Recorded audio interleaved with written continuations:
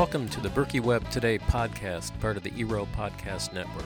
Podcasts that inform by focusing on the news and the people behind the news. My name is Edward Eero, and I am your host for Episode 5. With me today are fellow Berkey buddies Tim Burke and Mike Tarnow.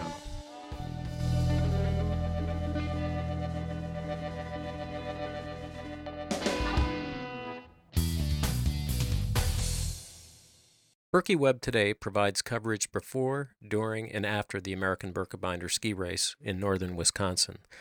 The podcast is a new feature of Berkey Web, where Berkey buddies explore news and information about the race, which includes in-depth interviews with the people behind the news. Berkey Web Today podcast can be found at the Berkey Web website at www.berkeyweb.com. They are also indexed at the Eero Podcast Network at epn.eero.com and now also on iTunes. We welcome your feedback, so please write to webmaster@berkeyweb.com and send in your comments or suggestions. Today we are going to talk about weather and wax. Before we talk about our favorite topics during Berkey Week, here are some recent news about the Berkey. We are broadcasting from our cabin on beautiful Lake Namakagon outside of Cable, Wisconsin. It is Friday, February 20th, so that means there is only one day to the race. Registration is $120 and ends today. Remember, there is no on-site registration on the day of the race, tomorrow, Saturday, February 21st. Please respect Berkey trail closings. Be sure to pay attention as the crew is in their final preparation for the race. At 10 a.m. today, the power line will be closed, and at noon, the entire trail system will be closed. You can still ski on the Telemark trails, and they are open to all skiers for free. Bib pickup for the American Birkebinder, Korteloppet, and Prince Haakon races is from 9 a.m. to 10 p.m. today. There's a bib pickup only at Telemark Resort in the Red Arrow Room on Saturday morning from 6:30 a.m. until 9 o'clock a.m. for the Berkey and Korte. Be sure to bring your photo ID. I was a bit bummed yesterday when I picked up my bib that the number of races I completed, which is 21, was listed as 20 on my card and then 23 on my bib. I was able to get the bib fixed, but officials at the bib pickup did not have a way to correctly put the number of races I completed in the computer, so I have to contact them after the race. I spoke to a couple of others that had the same issue. Interesting, because I have not had this type of issue in the past 21 races, and I hope this is not an indication for others. The 2009 Elite Sprint results were held yesterday.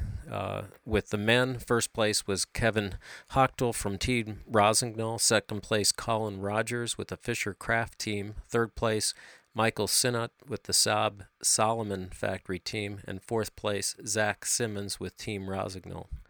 On the women's side, first place went to Rebecca DeSalt with the Saab Solomon Factory team. Second place, Heather Zimmerman with the CXC Elite team. Third place, Nicole DeYoung with the Fisher-Craft team. And fourth place, JoJo Winters with the CXC Elite team. Remember, at the Berkey.com website to please sign up for the Carpe Skium newsletter, where up-to-date information is sent direct to you via email. The Berkey.com website has lots of information and is updated constantly. The Birkebinder race does a terrific job with this wonderful source of information. Finally, please follow the Berkey Web podcast on both Facebook and Twitter. On Facebook, there is both a Berkey Web group and a Berkey Web Today page. The Twitter news and information feed is incorporated into both the Facebook page and at our internet site at berkeyweb.com. Also on our website, I post up photographs each day, so please stop by. Photographs yesterday include many of the booths at Telemark Lodge, which opened yesterday. Today we are going to talk weather and wax. These are our favorite topics for Berkey Week, and it seems the only thing consistent is that everything changes every day. This year, interestingly enough, once it turned cold on Tuesday night, it looks to be mid-teens with a track of old and new snow. Wednesday, I skied from the North Trailhead to Double O, and Mike and Tim from Double O to just past the 16K marker where I met them. The trail was not groomed, but the new snow was very light, so the skiing was fast with hard pack underneath. Wednesday is usually my favorite day, as it is nice to have the whole trail to yourself and enjoy the serenity. The temperature was 15 degrees Fahrenheit, minus 9 centigrade on Wednesday, with a fairly strong wind coming from the northeast, so it was nice as the wind was at my back most of the way. Yesterday, we skied Classic out the new Berkey Classic Trail from the North Trailhead for a few Ks. The trail is beautiful and very different than the regular Berkey Trail. It is much narrower, with hills not as steep. The Berkey Classic Trail is longer, so the total race for classic skiers is 54K and not the 51K for freestyle. Mike uses Swix wax and Tim uses Toco, so today we are going to have each talk about the wax that both companies recommend and how they are personally waxing their skis. Before we get to the wax, here is the latest weather report from Weather Underground, which is linked at our BerkeyWeb.com website. Today, Friday, February 20th, it looks like light snow showers tonight with a high of 20 degrees Fahrenheit, minus 7 centigrade, and a low of 7 degrees Fahrenheit, minus 14 degrees centigrade. On race day, the forecast is now that we will have a high of 18 degrees Fahrenheit, minus 8 centigrade, with a low of minus 1 Fahrenheit and minus 18 degrees centigrade, with a light snow showers. At certain times during the race, the projection is as follows for race day. At 6 a.m., it'll be 7 degrees Fahrenheit or minus 14 centigrade. 9 a.m., 9 degrees Fahrenheit, minus 13 centigrade. At noon, about 14 degrees Fahrenheit, minus 10 degrees centigrade. And at 3 p.m., 18 degrees Fahrenheit, minus 8 centigrade, which would be the predicted high for the day. And then at 6 p.m., 13 degrees Fahrenheit, minus 11 degrees centigrade. Mike, tell us about the official Swix wax recommendation for race day. The official Swix wax recommendation is take all your money down to New Moon and give it to them. As usual, it's all high fluoros for speed at any cost. They're calling for 2 coats of BD HF6 or the new HF product, the 6BW. That's finished with the steel brush first for each layer and completely scraped and brushed and finished off with the cold powder Ceraf. Or if you don't have that, you could use the newer turbo version of the rub-on. Thanks, Mike. Tim, why don't you tell us a little bit about, I know you're using the Toco wax, what their recommendation for race day is. Thanks, Ed. The Toco recommendations are slightly simpler in that they don't call for quite as many layers, although they do require a mixing since they're their solid wax that you drip on and iron in has only 3 colors or types. What they are calling for is to use a 1-to-1 mixture of the Diblock low fluoro molybdenum or moly with the Diblock low fluoro blue, and that needs to be ironed in and mixed well. And then after scraping, they call for a copper brush followed by a horsehair brush out. And then the next layer that they call for is the Diblock high fluoro blue by itself, again scraped and brushed, and then currently the Toco's Pure Fluoro line has gone into a 3-color scheme, and since we will be seeing cold snow and cold temperatures, they are calling for their blue pure fluoro product, which they call Jetstream, and that they recommend to be crayoned on, and then rather than ironing, they recommend a rotocork kind of a thing where you attach something to like a power drill, a cork, and just do this rotational corking along the ski, and then brushing that out again with the horsehair. You know, I tried using that rotocork on my skis, and it kept bouncing off. The corks that you get, they're kind of square, and when you put them on the drill, they bounce back and forth. I really didn't have any luck with that at all. Did you get ridges? No, it bounced. I can cork. You know, I've done that for years with my kick wax, but I've never done that with a drill. Are you guys doing anything different from the official recommendations for skate skiing?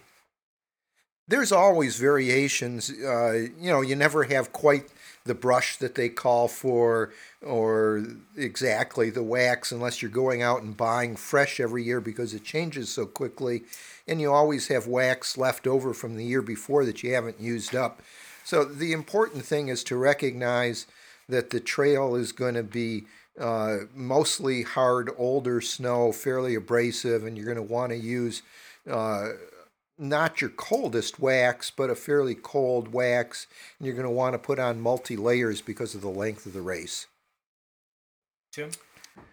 Yeah, it's the same deal on the Toco side. You know, I have a couple of different cakes of their solid fluoro that I paid good money for, but haven't used up yet. So I'm not, really in Toco's pocket. And I don't have, free wax available to me. So I'm going to use what I have. I heard some wax sage say at one time that fluoro is fluoro, and all the rest is just hype and marketing. Do you guys have any recommendations for those, even with the waxes that you've accumulated over the years and now with the newer ones? Are there other waxes that people can use maybe to simplify this, those that aren't right in the top waves or trying to get the top times? With Swix and Toco being our sponsors, no, there's no other waxes. They're not our sponsors. We don't have any sponsors. I would say if you had some Start Green lying around, I think I saw some in your wax kit, Ed. That would probably be a reasonable choice for Saturday. And we've also talked to a lot of people who are very happy with the newer Fast Wax products, and they're all good products now. I know we're not classic skiing, but I know both of you do classic ski. Any recommendations for those skiing classic, which now makes up about 1/3 of the Berkey skiers? Again, it's going to be a layering system. The glide waxes will be the same as for skaters, and the kick waxes, if there's new snow, will be hard waxes and clister if it doesn't snow tomorrow. It still is a multi-layer system because of the length of the race. You want to have a good roughed up kick zone, something that you've roughed up with a little bit of sandpaper, a base binder, and perhaps a clister binder, and multi-layers of either your clister or your hard wax. Tim, anything? Well, when you're doing grip waxing, it's important to have the corking get a very smooth finish to it. You don't want any clumps or gobs or anything like that, because those will ice up and create problems. So that you want the way to do hard wax is multiple thin layers. And are you able to use that rotocork for that, or does that bounce around again? It's all over the place, yeah. Well, thanks, guys. That's real helpful. And of course, I'll give you my wax tips. I live in Kansas, so I don't get to do a lot of snow time. My snow time's up here, so I do whatever these guys tell me to do. So I'll be waxed with Swix also. So thanks for joining us today. We are deep into race preparation, as we sure you are too, so you will not hear from us again until after the race sometime. On Sunday morning, we will be attending the Birch Leggings Awards breakfast in Hayward.